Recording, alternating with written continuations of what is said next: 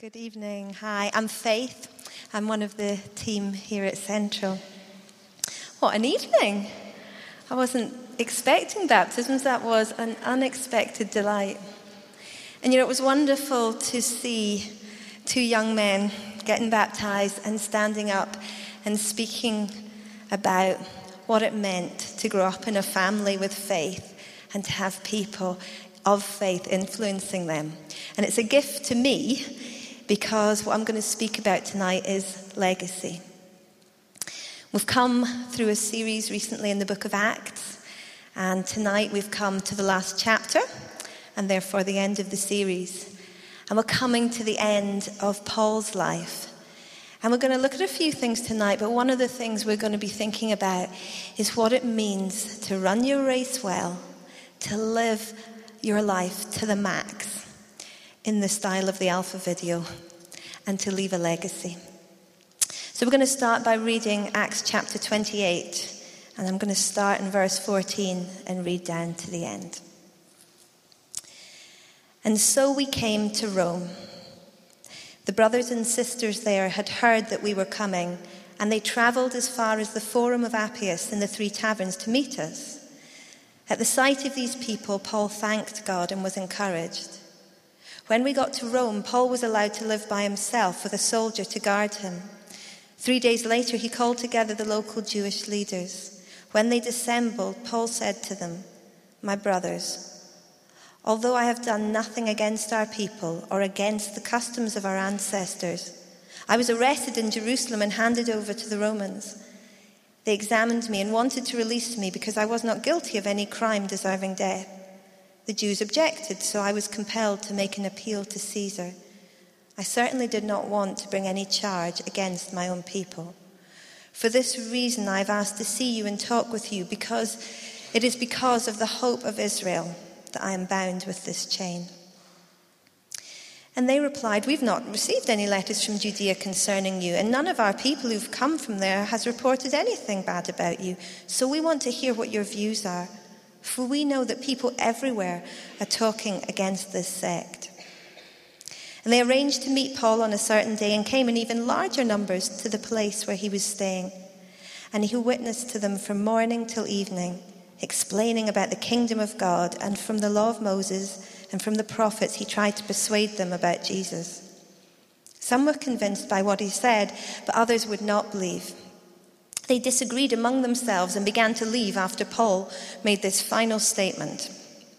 "The Holy Spirit spoke the truth to your ancestors when he said through Isaiah the prophet, 'Go to this people and say, you will be ever hearing but never understanding. You will be ever seeing but never perceiving. For this people's heart has become callous. They hardly hear with their ears. They have closed their eyes. Otherwise they might see with their eyes, hear with their ears, understand with their hearts, and turn, and I would heal them.' Therefore I want you to know that God's salvation has been sent to the Gentiles, and they will listen." And for 2 whole years Paul stayed there in his own rented house and welcomed all who came to see him. He proclaimed the kingdom of God and taught about the Lord Jesus Christ with all boldness and without hindrance. So, as we've been journeying through the book of Acts this summer, one of the things that I have seen is Acts is the story of a group of people, just like the people in this church, trying to figure out, how do we follow Jesus and what does it mean to be church? And therefore the book of Acts is just as relevant today as it was to the people 2,000 years ago, because we're all just figuring it out. And if you're visiting this church for the first time and you see any flaws, good, because that's the real us. Anything that looks slick, that's not the real us, because we're just figuring things out. But some of it isn't all that difficult to figure out. Jesus taught one thing very clearly, that the most important thing we do is love. Jesus said that the whole law, all the itty-bitty laws in the Old Testament could be summarized in this: love the Lord your God with all your heart, soul, mind, and strength, and love others, your neighbors, as you love yourself. Jesus said, love God with everything you've got. Love yourself. That'll be a tall order for some of us, but it becomes a lot easier when you understand what God thinks about you. Love yourself, and then, of course, you have the capacity to love other people. And I've only been part of this church a few years, and I've been part of other churches over the years. And one of the joys is to see how people who love God and know how loved they are by him love the places where they are. And I know in this church, we are loving Edinburgh in all sorts of ways. Running food banks and helping people get out of debt, opening up our homes and our dinner tables, adopting, fostering, mentoring teenagers. We're in our schools, in our universities, in our workplaces, in our businesses, and in our friend groups, showing people as best we can what Jesus looks like. Because people are not going to come to the Bible first. Normally, they're going to come and they're going to look at our life. Just like David's friends looked at his life. And they must have seen just enough that they were interested enough to come to Alpha. Maybe they saw lots, David. Maybe that's unfair.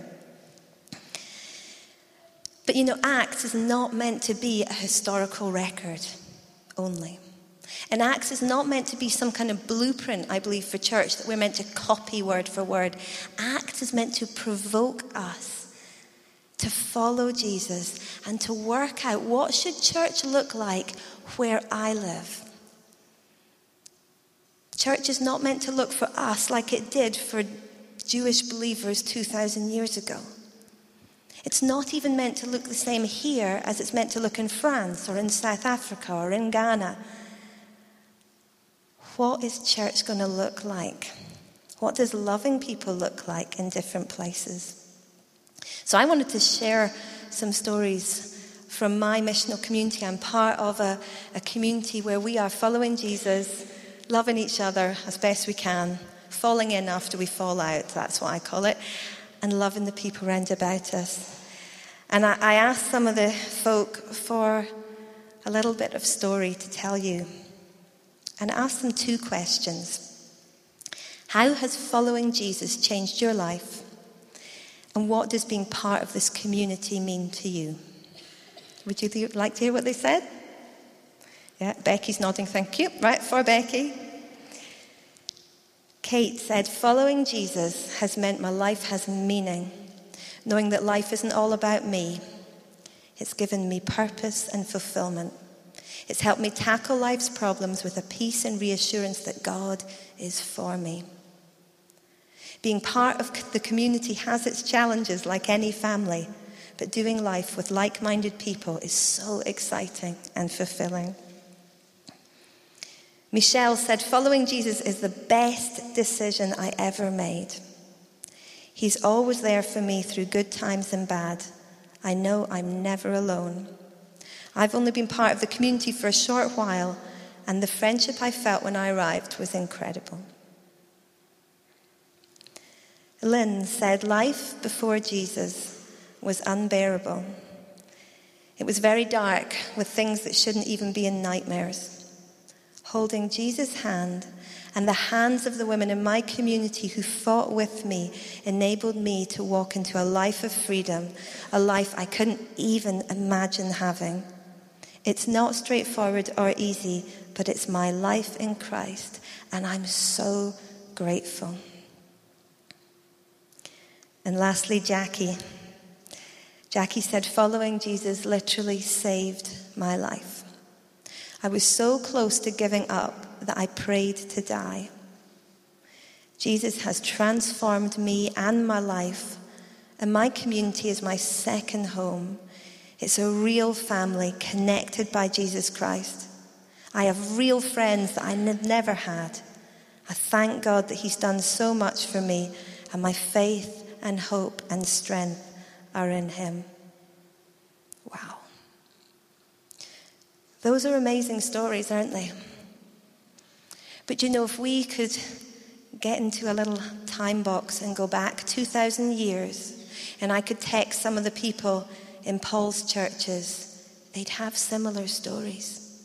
This is what happens when people follow Jesus, and this is what happens when people live in community with each other. Their lives are transformed, and they belong. And so today we've come to Acts 27. And it's not only the end of the book of Acts, but it's also Paul coming to the end of his life. And what a life. If you've never read the book of Acts, you absolutely have to. Get a modern version so kind of old language doesn't cloud it up. Paul is outrageous. He's never cautious. He's never subtle. Everything he writes, everything that's written about him, what you see is this passionate, reckless man. But he's all out. And he starts his life as a passionate Jew. He becomes a passionate hater of Christians. Then he encounters Jesus Christ and his life literally turns around 180 degrees. And he becomes a passionate Christian. Then a passionate church planter and a passionate mentor. He never does things in halves.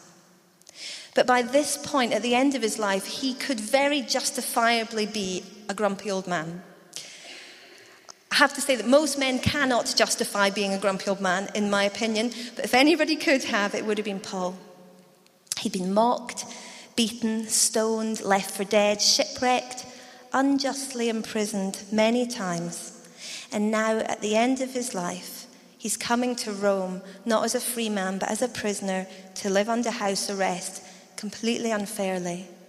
And to cap it all, when you read his letter to the people in Corinth, he tells them, I've got this thing, he calls it his thorn in the flesh. We don't know what it is, but it can't be good, can it? Have you ever had like a little splinter? A thorn in your flesh is not a good thing. And it says, I asked God 3 times if he'd take it away, and God said, no. So Paul's life has not necessarily been easy. I have a very wise person in my life who is my spiritual director. I was with her last week and she nodded to me wisely and said, Faith, suffering and blessing go together. And I thought, that's not what I want to hear. That is not what I want to hear. I think as Westerners, we are not equipped for that message. We don't really welcome that. We look for shortcuts, immediate answers, and an easy life. And that's not what God promises. You see, what God is doing in you is so much greater than giving you the thing that you would like today to make your life easier today. God doesn't just give us everything we want to make life nice. God is building something into each one of us that is meant to impact the world for centuries to come. Which is why it was so brilliant to hear Freddie and David standing up tonight. And when I hear your stories, what I hear is the beginning of a long story. And there will literally be dozens and dozens of people who will stand in buildings like this over the years, and you will be the people that they are talking about. That is how it works.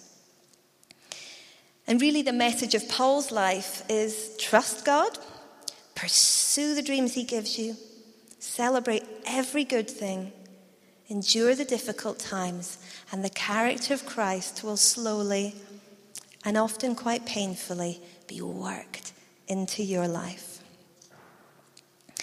And Paul's last place in Acts 27 is not a glamorous one. He is allowed to live in his own accommodation, but it says that he has a Roman guard. And I looked up what that would mean, and apparently it meant that a guard, a Roman soldier, would literally be chained to his right hand. Now, for those of you who value your own personal space, just think for a moment what it would be like to be chained. I don't mean like married to somebody you quite like. I mean chained to a Roman soldier. And I don't know where your brain goes, but my brain immediately thinks, I wonder if they slept in the same bed together. Like, did you get unchained to go to the toilet? That's what I think. I don't know. But it wasn't easy or comfortable. And so what did Paul do?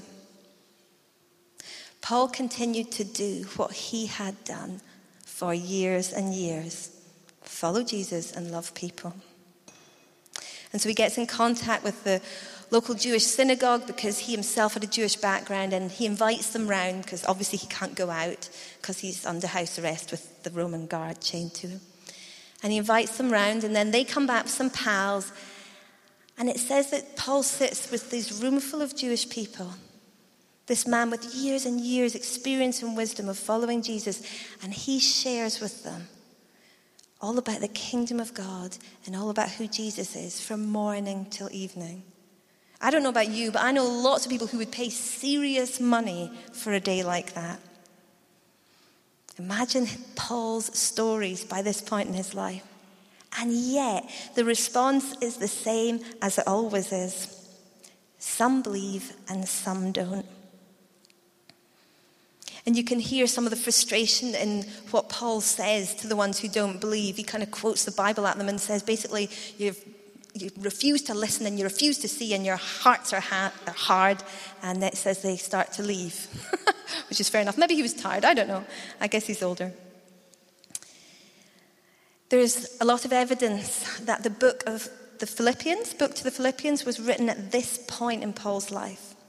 And if you've read that letter, you'll see some of the depth of wisdom and experience in it. Here is something that Paul writes in his letter to the Philippians. This is in the Message translation. I've learned by now to be quite content, whatever my circumstances. I'm just as happy with little as with much as with little. I found the recipe for being happy, whether full or hungry, hands full or hands empty. Whatever I have, wherever I am, I can make it through anything in the one who makes me who I am. Wow. I would love to believe that by the end of my life, I could say this and mean it. At the moment, I can just read it out of the Bible. If you can say it and mean it, I want to meet with you. It's awesome. So thinking about Paul now, at that place in his life, imagine the legacy that Paul leaves. When we use the word legacy, we often mean money and things, the things that people have accumulated during their life that they pass on to usually their children. But our material possessions are hardly a measure of somebody's life, are they? Well, maybe some of you more than me, but I hope when I get to the end of my life that's not all that relevant. I'm banking on that. But our legacy is what we leave behind. It's not really things, it's people. It's the people that your life has made an impact on. That's where you leave your legacy. It was so interesting, Freddie, you said, basically, you spoke about all the people that had been on your path. That's what a Christian life should be full of. And the great thing about legacy is it accumulates and it cascades down through generations. A person's legacy can literally change history. And we know the names of some of the people who Paul made an impact on. People like Barnabas, people like Timothy, Silas, even John Mark, Aquila, Priscilla. And then there would be hundreds and hundreds whose names we don't know. And the Apostle Paul, he invested in them. In those last 2 years, it says that although he was under house arrest, people were welcome to visit him and he was allowed to share his faith freely. Can you imagine, even in the last 2 years, how many hundreds and hundreds of people had the same experience that Paul had on the road to Damascus, a life-changing encounter with Christ? Brilliant. And you know, preparing for this got me thinking about legacy, obviously. And it got me thinking about the people in my life. And I just think I wouldn't be who I am today without numerous people. So I put some of them, you may get their photo. It could happen. But the first one, if she comes up, you'll know immediately who she is because we're quite similar, and that's my mum. And my mum taught me, there she is. It was the 80s, by the way, that's why she's dressed like that. It's not a fancy dress, it was the real 80s. My mum taught me what it was to be a strong woman, to stand up for what you believe in, and to speak out for people who can't speak for themselves. There were two things that were always true about my mum. She was always on a mission, and she was always in trouble. I don't know if that's true about me the whole time, but it's certainly true some of the time. And I vividly remember I was about 12 years old, and we lived in a big house with a big front garden, and the path came down. And we were having this party for my little sister. And at the end of the party, you remember how it goes, all the mums and dads come and pick up the pals. So all the mums and dads are coming, and everybody's out the front. And at this point, my mum's current mission was, at that point, this is the 1970s, by the way. I'm a lot older than I look. And at that point, in hospitals, in children's wards, there were no toys allowed, apparently. Parents visiting was incredibly restricted, and siblings weren't allowed to visit. So my mum's campaign, and she had various pals on the campaign, was they were like bombarding the local hospital in lots of ways and saying, we need toys. Children need to play. It's a better healing environment if they play. We need parents to have more access to hospitals. Siblings have to be allowed to visit, especially for long stay patients. So this was my mum's campaign. What's that got to do with the party? Well, so we're at the party, and then all of a sudden comes this chap. Now, I didn't know this, but he was apparently one of the senior consultants in Perth Royal Infirmary. And he comes down the path in front of everybody, and all the kids, and all the mums, and all the dads. And he decides that this is the moment to let my mum know exactly what he thinks about toys in children's wards and parents under the feet of the consultants and so on. So he doesn't exactly shout, but he doesn't not shout. He sort of booms at my mother. So he booms at her about ridiculous notions and toys and da-da-da. And I'm watching my mum, and I'll never forget this, because my mum's about my height, without the heels, only about 5 foot. And she draws herself up, and she absolutely goes for him and tells him exactly what she thinks of him. And she stands her ground. And I don't know if that was the best way to do that. But as I watched my mum, I learned what it was to be a voice for the people who didn't have a voice. And any time I ever took my kids into Sick Kids, I would always smile, because I would look at the murals on the wall and all the toys and the activities and the play schedule and the parents and the beds for the parents so they could stay overnight. And I would smile, and I would think of my mum standing on the front lawn yelling at poor Mr. Consultant. Obviously, you shouldn't yell at people to get your own way, but, you know. But I received a legacy. I received so much from her. That woman in the middle, some of you may recognize, her name's Andrea Wigglesworth. And when I was a very young Christian, I saw her speak, and I was amazed. And she was the first woman I saw who showed me what it looked like to stand up as a follower of Jesus and show the world who you were. What it looked like to walk in freedom and not be afraid. And as the years went on, I got to know her better, and quite a few years later, she became my mentor. And she taught me not to limit myself, but to absolutely go for everything that God had made me to be. And I used to go and visit her every couple of months, and I would always leave a bit shaken, really encouraged, and very challenged. And when someone is leaving a legacy, when they're investing in your life, it's not just a pal patting you on the back and saying that was great. It's someone who's brave enough to both champion and challenge you. And then you might recognize some of those people over on the right, and they are people, some for just a few years and some for many years, who have been my champions, but who've also had the courage at times to challenge me. Faith, we think you've got more. Faith, we think that was too much. You need those people in your life. And I realized that I had an awful lot to be thankful for.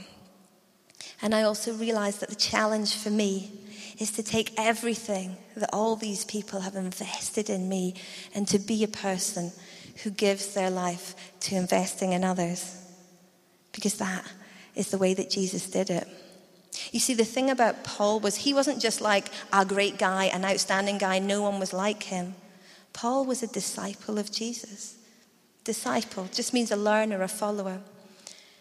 And he made disciples. And those disciples made disciples. And those disciples made disciples. And most of us don't have a Jewish background, so we are actually part of Paul's legacy to the non-Jewish world. And Jesus calls us to do this, simply go and make disciples of all nations. You get to pick. Go and make disciples. Go and show the world what it looks like to follow me. Go and love them and let them learn from you. So, if that was your PowerPoint slide up there, who would be on it? Who has invested in your life? Family, teachers, friends, people who've been put in your life, who've championed you and challenged you. Who are those people? We're going to take a moment tonight to stop and just be really thankful. Sometimes it's easy to forget, because it was years ago, forget what people have done. Who are those people that, as Freddie said, God has put in our path? And then there's the challenge. Who are we investing our lives in? I don't mean just like running a wee discipleship course for 5 weeks. Whose lives are we actually actively investing in? We love them enough to both champion them and to challenge them. And if you don't have enough people like that in your life, if you're sitting thinking, I'm not sure I have anyone like that. She's got like a whole board of them. That's so unfair. Top tip. I'm 20 years old. I met someone. She said, discipleship. I said, I don't think anyone's discipled me. And she said, well, you better start praying then. That's it. Top tip. Ask and you'll receive. I'm serious. Just pray. God set up this process of discipleship, so it's a completely valid thing to say, God, would you send into my life the people that I need to champion me, to challenge me, to take me on? So what we're going to do now is we're going to go back into worship. Sorry, I'm having a major building project in my house, and it results in a bit of a sort of dusty cough. Yeah, some of you are nodding in empathy.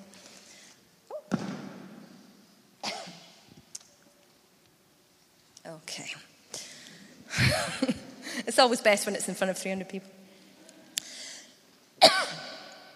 So we're going to take a moment in worship to remember the people who've invested in us, to be thankful. And we're going to take a moment to ask God for what we need. If you have everyone you need, just be really thankful. But if you know that you need more investment, ask God.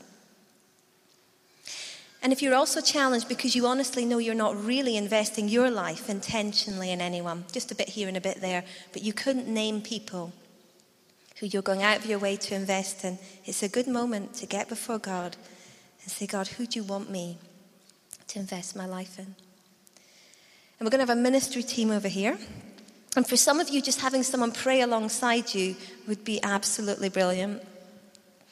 For some of you, you're really encouraged by tonight, but one or two of you might be feeling a little sore for whatever reason. Or maybe you're just, life's treating you hard at the moment. Make the most of getting prayer from the ministry team. So let's stand and I'm going to pray for us. I think I'm over needing to cough now. It's good. So Lord, we thank you. We thank you for the faces on our own PowerPoint slide. For the men and women who have loved us and invested in us, encouraged us and challenged us to be everything that you made us to be. God, would you help us tonight to remember those people, to see the people who were in our path. And Lord, we accept your challenge to not only be people who are invested in, but to be people who go on to invest in others. And we ask you tonight to open our eyes and show us, where should we be investing more? Who should we be pouring our life into? How do we build the legacy that you want us to build? And we come before you, Lord, and surrender our lives and say, God, we don't want just everything to be happy every single minute. We want to live lives that are worth living. We want the character of Jesus formed in us. We want to live a life like the Apostle Paul that makes an impact that lasts for centuries and millennia. Amen.